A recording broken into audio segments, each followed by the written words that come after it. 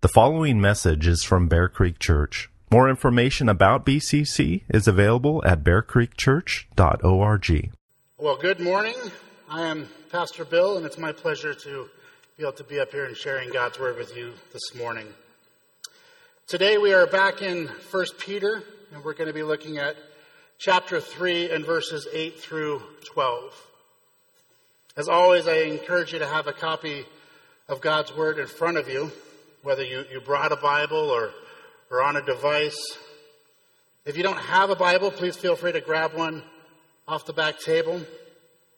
And if you don't own a Bible, please feel free to just take one of those as our gift to you. I want to thank all of you who were so eager to help the pastor of preaching, Pastor Brian, get all those gift cards this week. If you have no idea what I'm talking about, consider yourself blessed. Well, before we take a look at God's Word, let's open in prayer. Father God, we come before you this morning. We praise you. We praise you for your goodness. We praise you for your grace. We ask that you would bless the words that I'm about to share and give those listening ears to hear. Let us approach your word with humility and a desire to grow in our relationship with you. We pray in Jesus' name. Amen. All right, well, again, our section of Scripture that we're going to be covering this morning is 1 Peter chapter 3 and verses 8 through 12. And if you're able, would you please stand for the reading of God's Word?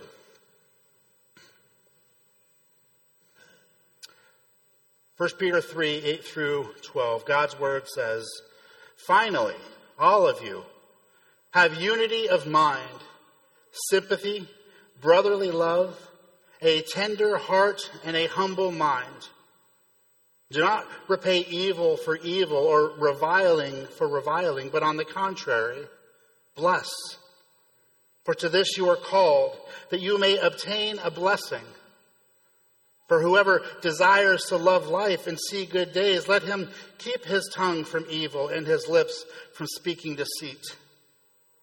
Let him turn away from evil and do good. Let him seek peace and pursue it.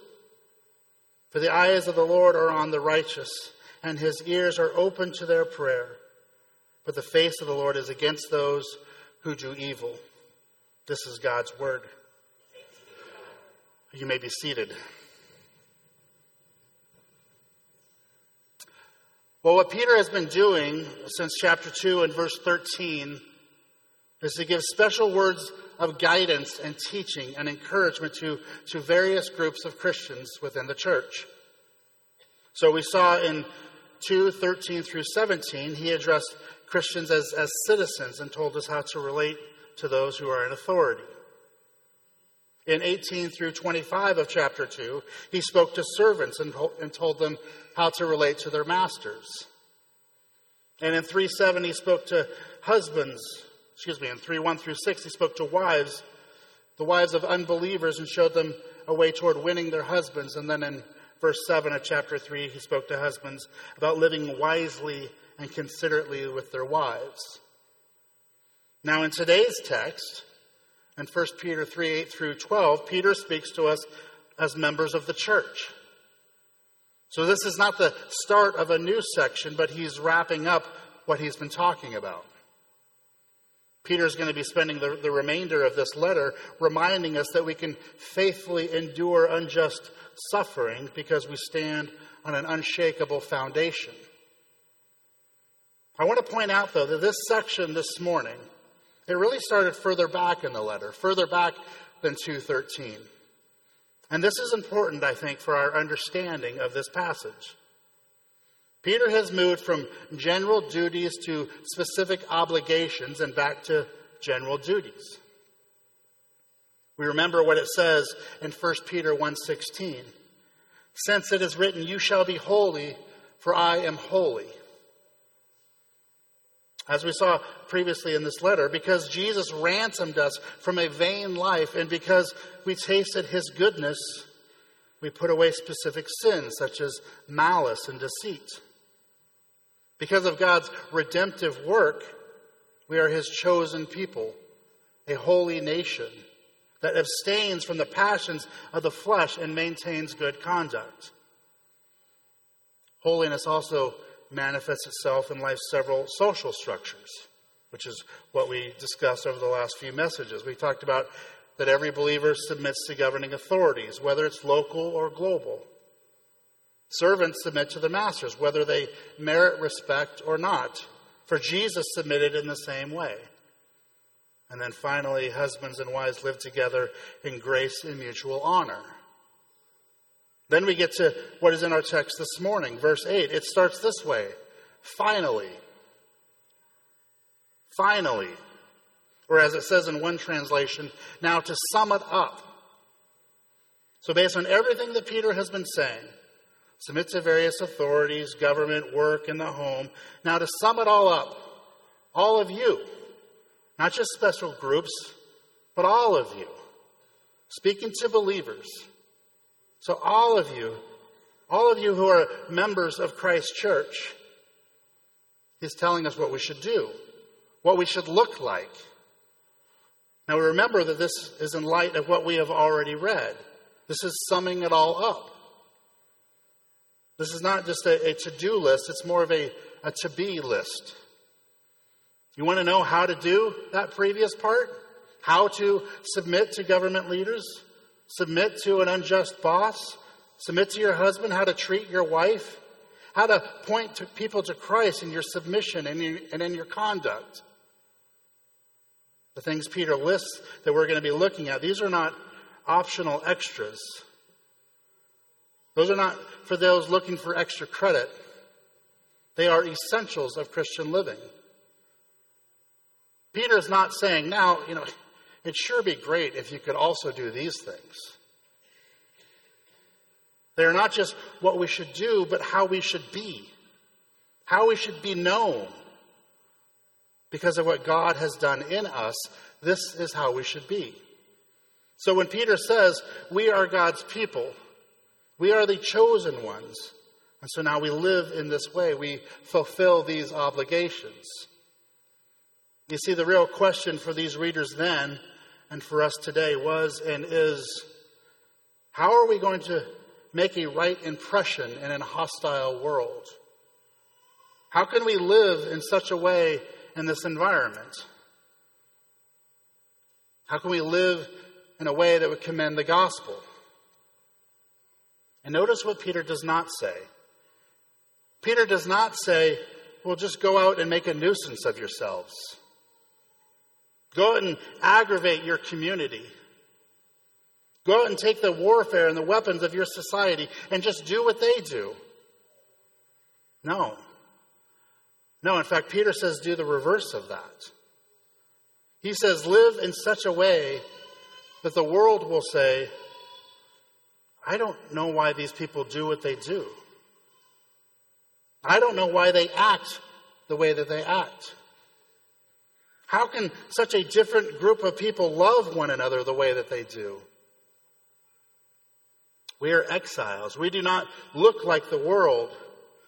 We are to live in an unexplainable fashion. Remember chapter 2 and verse 12. Keep your conduct among the Gentiles honorable, so that when they speak against you as evildoers, they may see your good deeds and glorify God on the day of visitation. Now we come to these essentials that we see in our text this morning.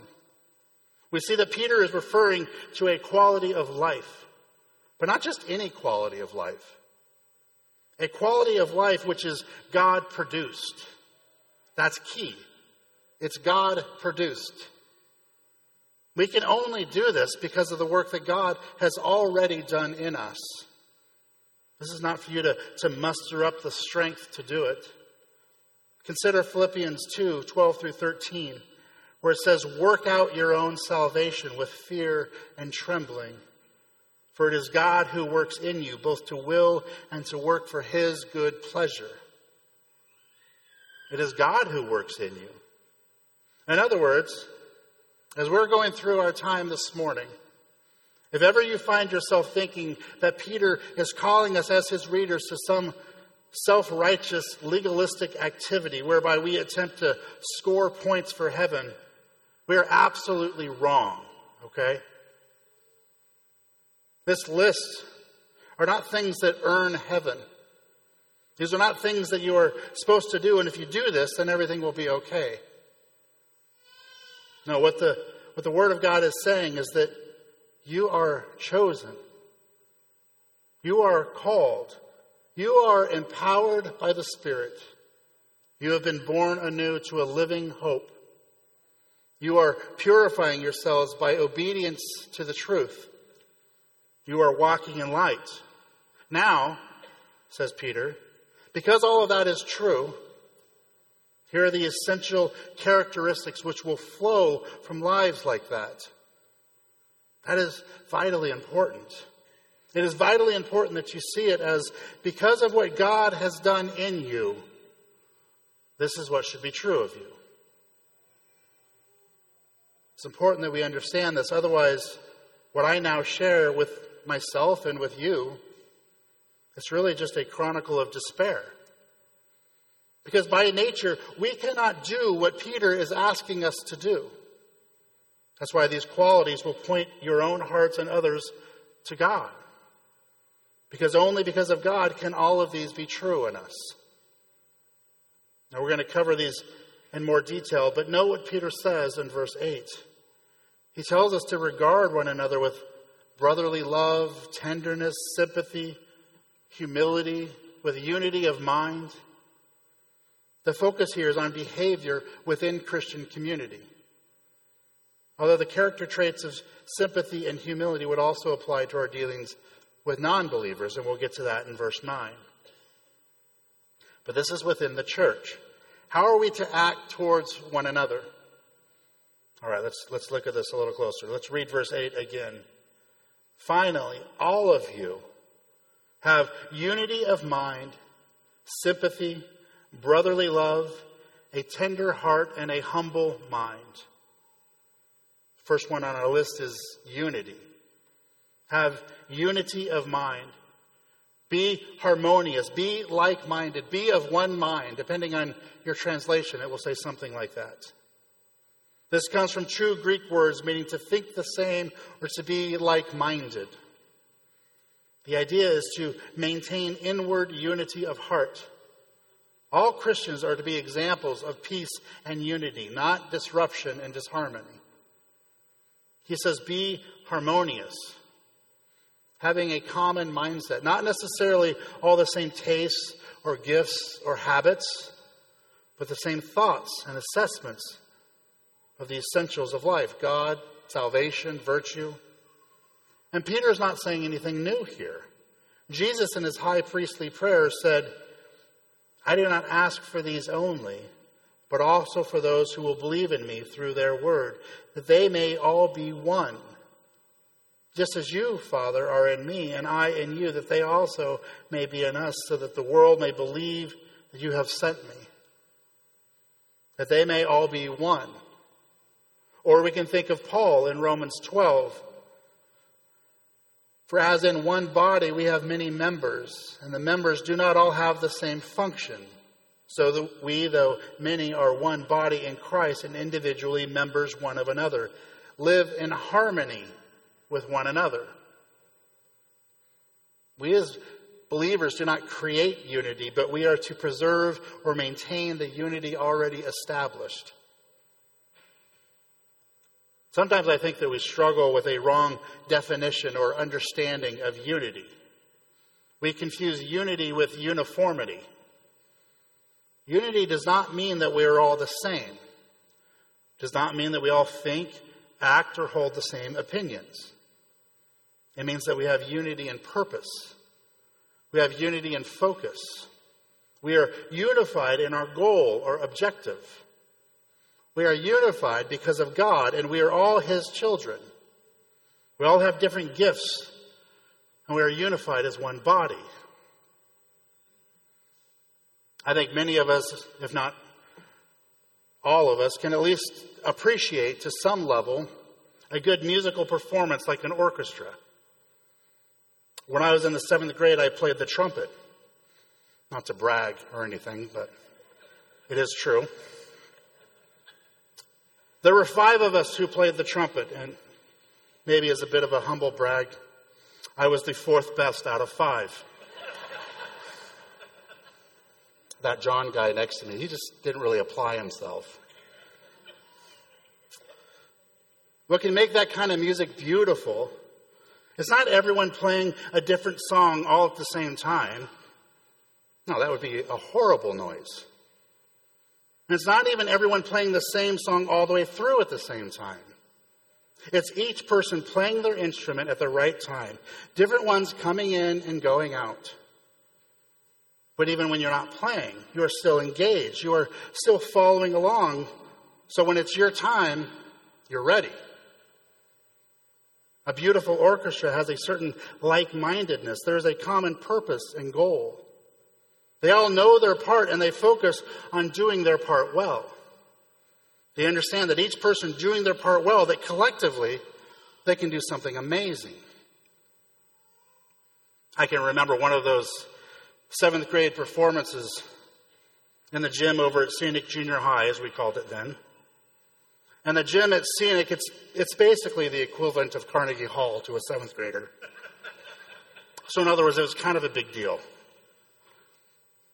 One of the percussionists, his job was to clang the cymbals one time, just right at the end of the song. And in practice, he could never get it right. Just the timing was off. And the night of the performance, I think he was the most nervous out of anyone. And he had one job. Literally, one job. At least in that song. He could just wait it out. And all he had to do was just follow along. And at the right time, at the very end, just clang the cymbals. Now me, being the 4th best trumpet player out of 5, which means I was basically an expert. So even as I was following along with my parts, I had an eye on his part too. And as it got closer, I could see him out of the corner of my eye. And he was getting ready. As the song would build to that final moment, just at the exact moment, he clanged the cymbals, and it was perfect. Now, I won't mention the part about him being so excited that then he set the cymbals down and they fell on the floor to make a loud crashing noise. I'll leave that part out for now. That's not important. But it was beautiful. It wasn't perfect by any means. But so often in a performance like that, even if someone isn't playing perfectly, it can be absorbed in the rest of the group. As long as there is that shared purpose and that shared goal, we can carry others along that aren't at their best. Have unity of mind, unity of purpose. Be like-minded in what is important in the gospel. There can be secondary things that we disagree on, but we agree that they are secondary. Jessica and I don't always agree on things, and you can pray for her about that. We don't always have the same opinion, but there is a unity in our marriage. We could make those areas of difference become areas of disunity. So we have to keep the goal or the purpose in mind. So again, unity does not mean that people are to set aside their own perceptions and viewpoints and just blindly embrace everything that everyone else in the congregation believes. That's what you would expect to find in a cult, not in church. We all come from different backgrounds, and we bring to the church different perspectives. Discarding those differences is not required for unity. Peter's plea here is that believers have agreement on substantive matters. We are to share one Lord, one faith, one baptism. The next one is sympathy or be sympathetic. That is feeling what others feel so that you can respond with sensitivity to the need. The idea here is not so much feeling sorry for somebody. The etymology of these words is more specific. The comparison is to share common feelings. I feel your pain has become a trite expression in our day. However, the ability to feel another's pain and joy is an aspect of what we are called to do. Rejoice with those who rejoice and weep with those who weep. Sympathy often looks more like listening than telling or giving advice. You don't have to say, I know how you feel, but you come alongside in an understanding way. And listen, sympathy is hard if you don't really care. So if you're not feeling all that sympathetic towards a particular person within the church, maybe you need to work on caring about that person a little more. True sympathy is fairly quiet, time-intensive, presence-intensive way of being. And I want to be careful here. We might be tempted to swap out sympathy with empathy. Empathy implies, I know what you're feeling and I can feel the same thing, which might be true and that might be helpful. But it is not required in order to have sympathy. We may not understand the pain. We may not know what it's like to go through that particular struggle.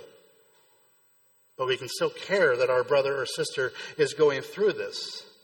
And because we care about them, we care about the situation.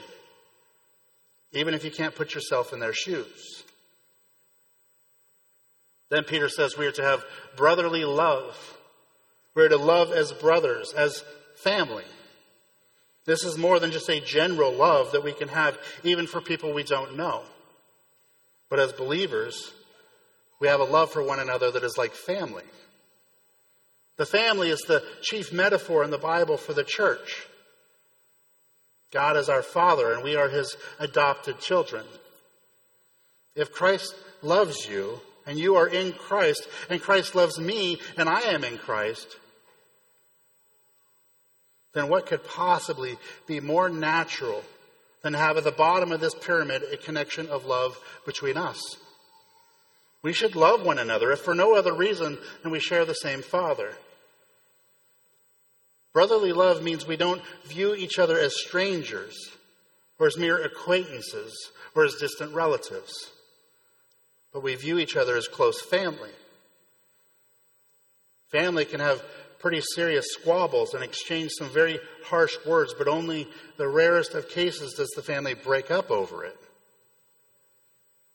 This call to love means that we need to put forth effort to really know one another. This is part of why we've always encouraged you to greet each other, especially those you don't know well. We are to love each other and care for one another. How much harder is that if we don't take the time to get to know each other? So on a meal Sunday, don't just hang out with the people you already know, the people that you are already comfortable with, but get to know the rest of your family, especially those you don't know well. Don't just sneak out of church as soon as it's over, but stay and talk. Take advantage of opportunities to serve, like with the meals ministry, to bring a meal to a family member. And it just gives a brief opportunity to know just a little bit more about them. Next, all of you be kind-hearted or tender-hearted. This is not a word about conduct, but about your insides. Literally, your innards, your belly. The literal translation of the Greek here means feel generous in your belly, deep down in your gut. God is commanding us to feel. We are to be tender-hearted. Other translations may use a different word here, but the thought is that in the church, there should be a certain shared tenderness. Tenderness it's the opposite of roughness. The word Peter uses does not describe a physical touch, but an emotional one. Something that comes from deep down. It's heartfelt. We know what it means to be kind, and we've all known people that manifest a remarkable degree of kindness. When we recognize someone as being kind, we recognize a tender heart, not a hardened, mean, or thoughtless heart. Ephesians 4 says, "Let all bitterness and wrath and anger and clamor and slander be put away from you, along with all malice. Be kind to one another, tender-hearted, forgiving one another as God in Christ forgave you." Be kind, forgiving, gentle, not harsh with one another. Next, all of you have a humble mind, or be humble in spirit. Again, it's not just that we are to act the role of servant, but that inside, with all authenticity, we're to have a lowly spirit.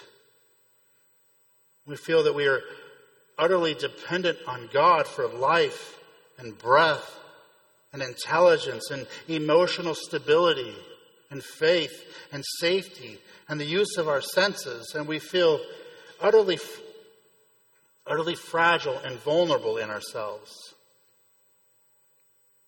On top of that, we feel sinful and unworthy as we look at ourselves apart from the free grace of God. And this grace makes us awestruck that we are loved, not pushy and self-assertive. A humble mind or spirit is not shame that says, "I am a failure."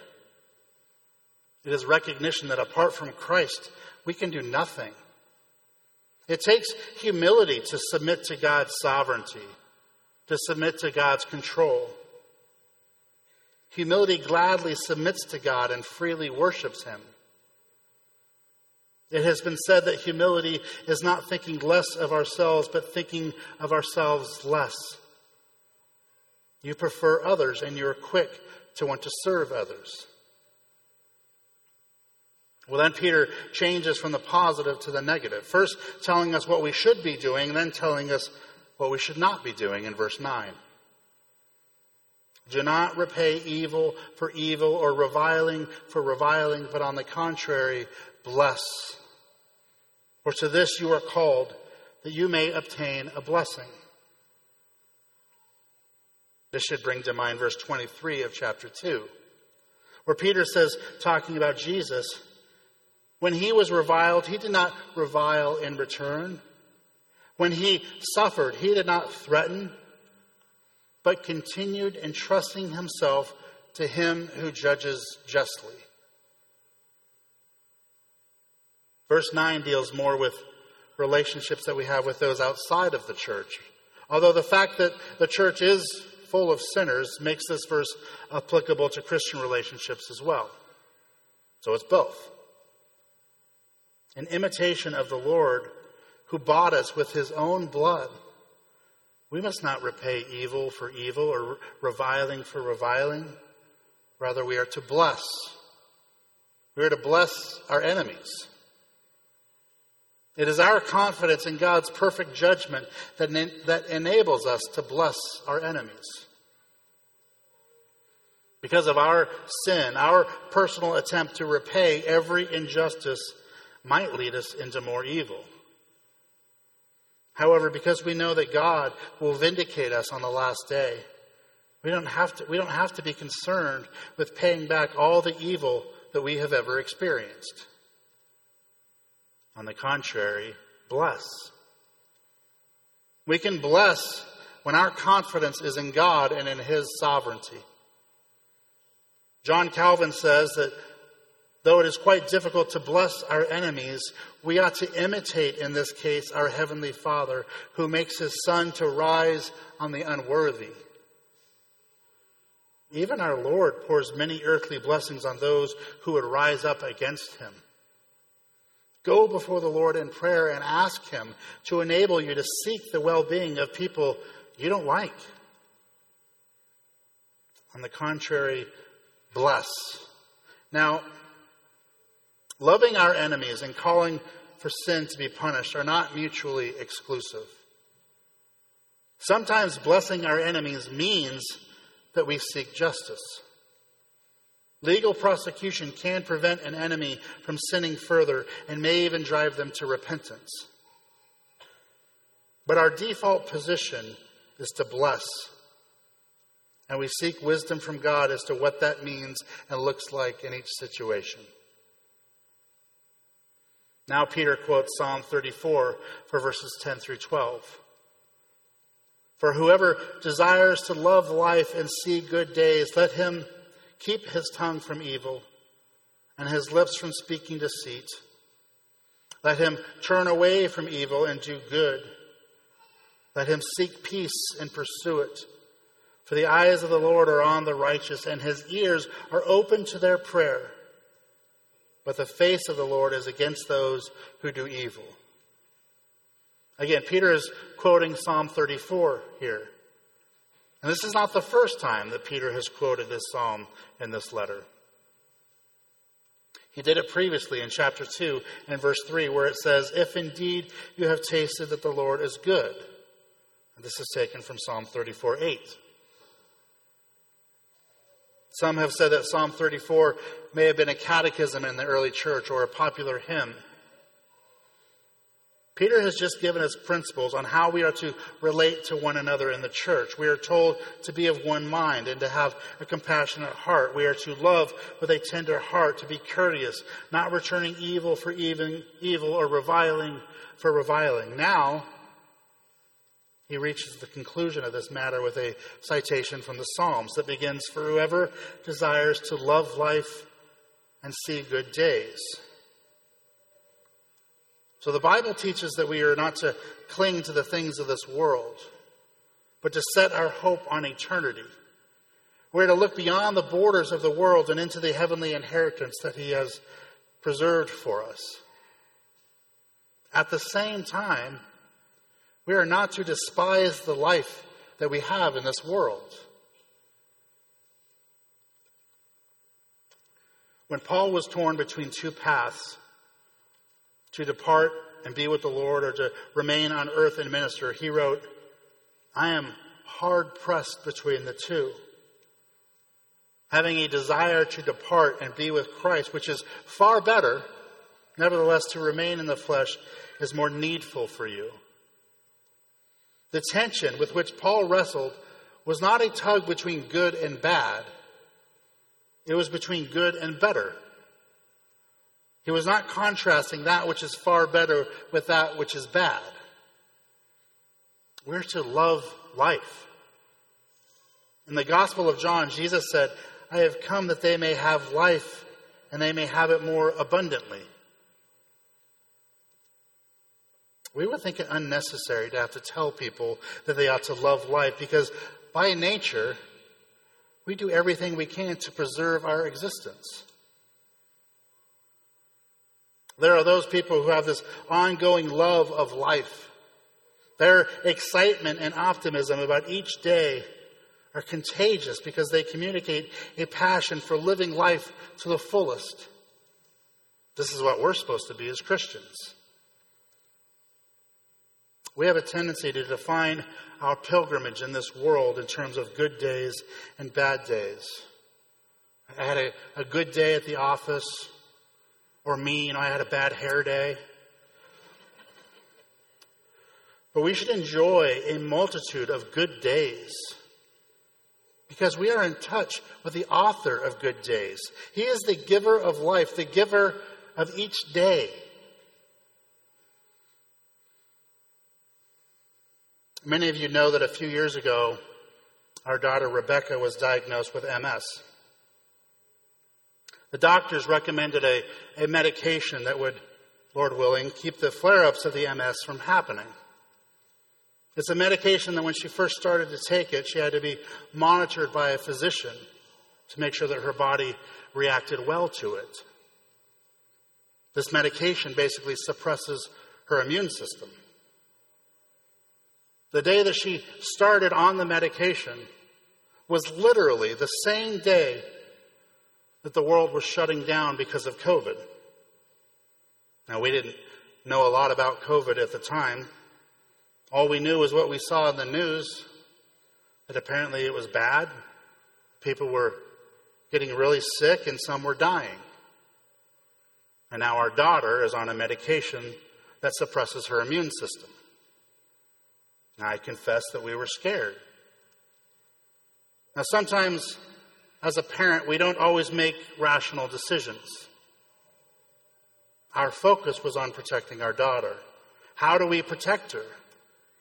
Our temptation was to give in to fear and keep her isolated.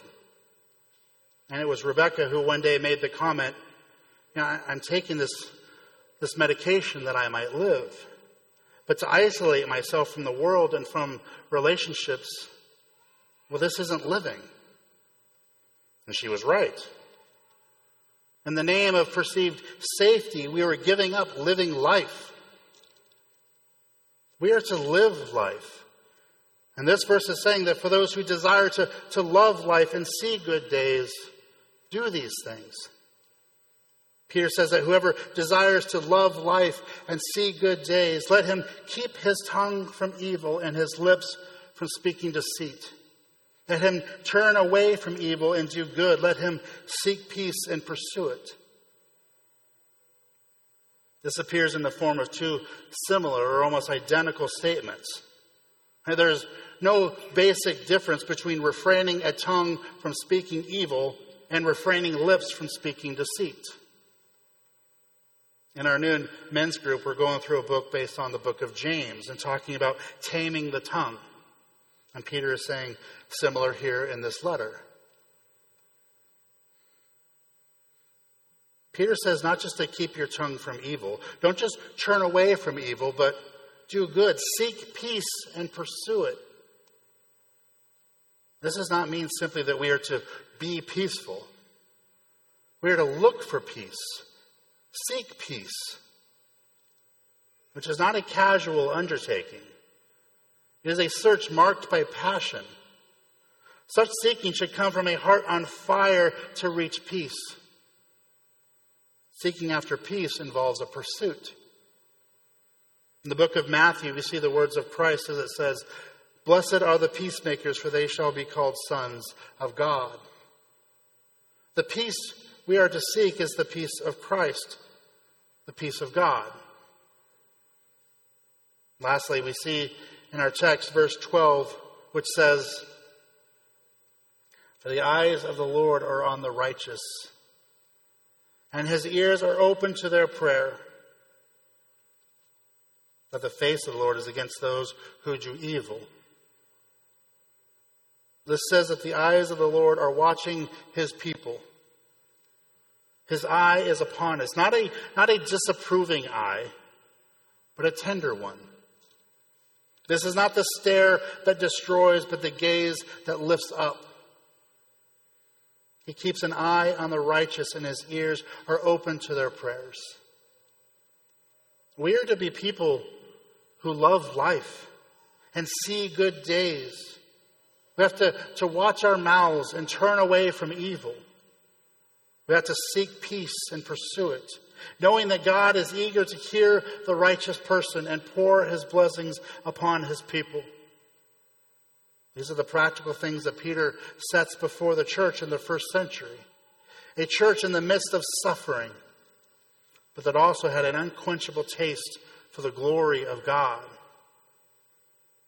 Love life.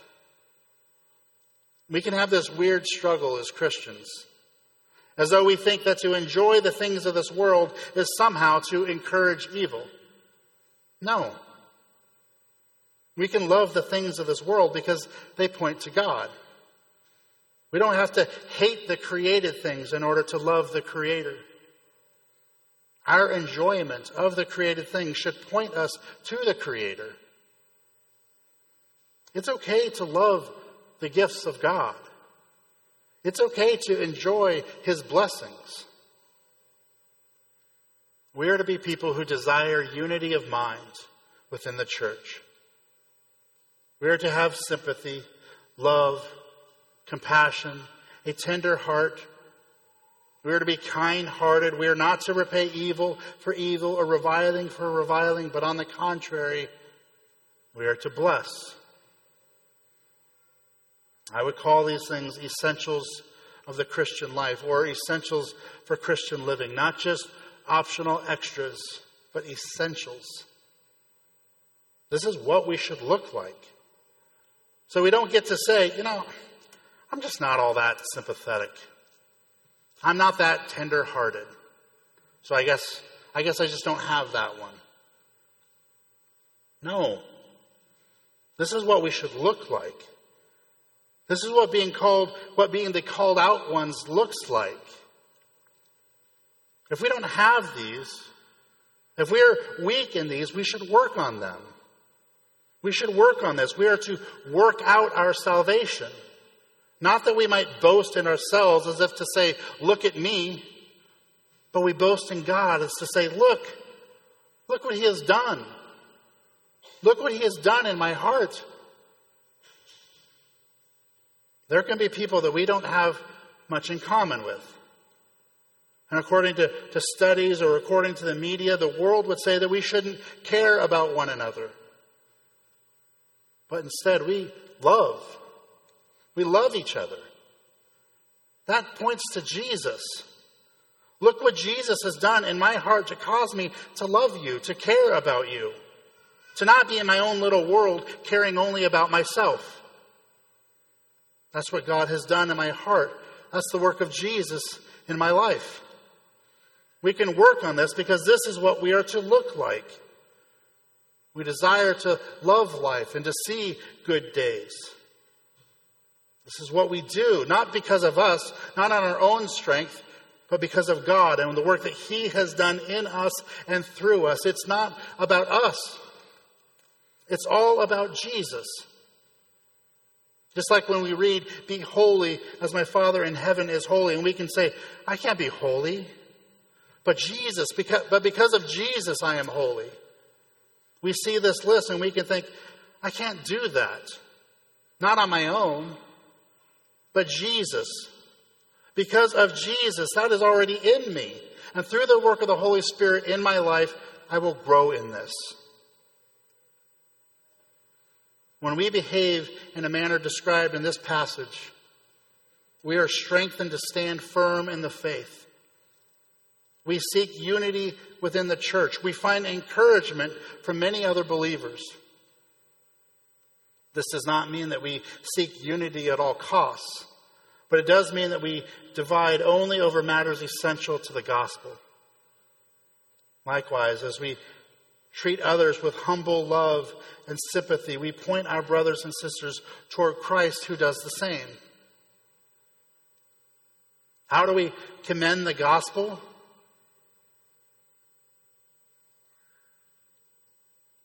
We live lives that are a demonstration of God's work in our hearts day in and day out. So we do not lose heart. Though our outer self is wasting away, our inner self is being renewed day by day. So we work to have unity of mind, sympathy, brotherly love, a tender heart, and a humble mind. We do not repay evil for evil or reviling for reviling, but on the contrary, we bless. Let's pray.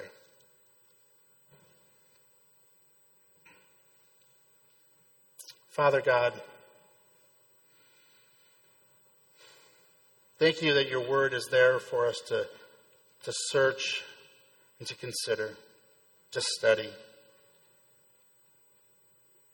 We come before you and we are thankful for the grace that you have shown us. We are thankful for salvation. We are thankful for the forgiveness of sins. Father, we ask that you would help us to grow in unity, in sympathy, in love, to be more tender-hearted, to be more humble, that we might be a blessing to one another and those around us. We want these things to become increasingly true of us, Lord. Father, even in our pursuit of unity. We recognize that we may even be tempted to boast in that. We may be tempted towards spiritual pride. So, Lord, please guard our hearts in that area as well. Remind us daily of the truths of the gospel and our need of it. In Christ we pray. Amen.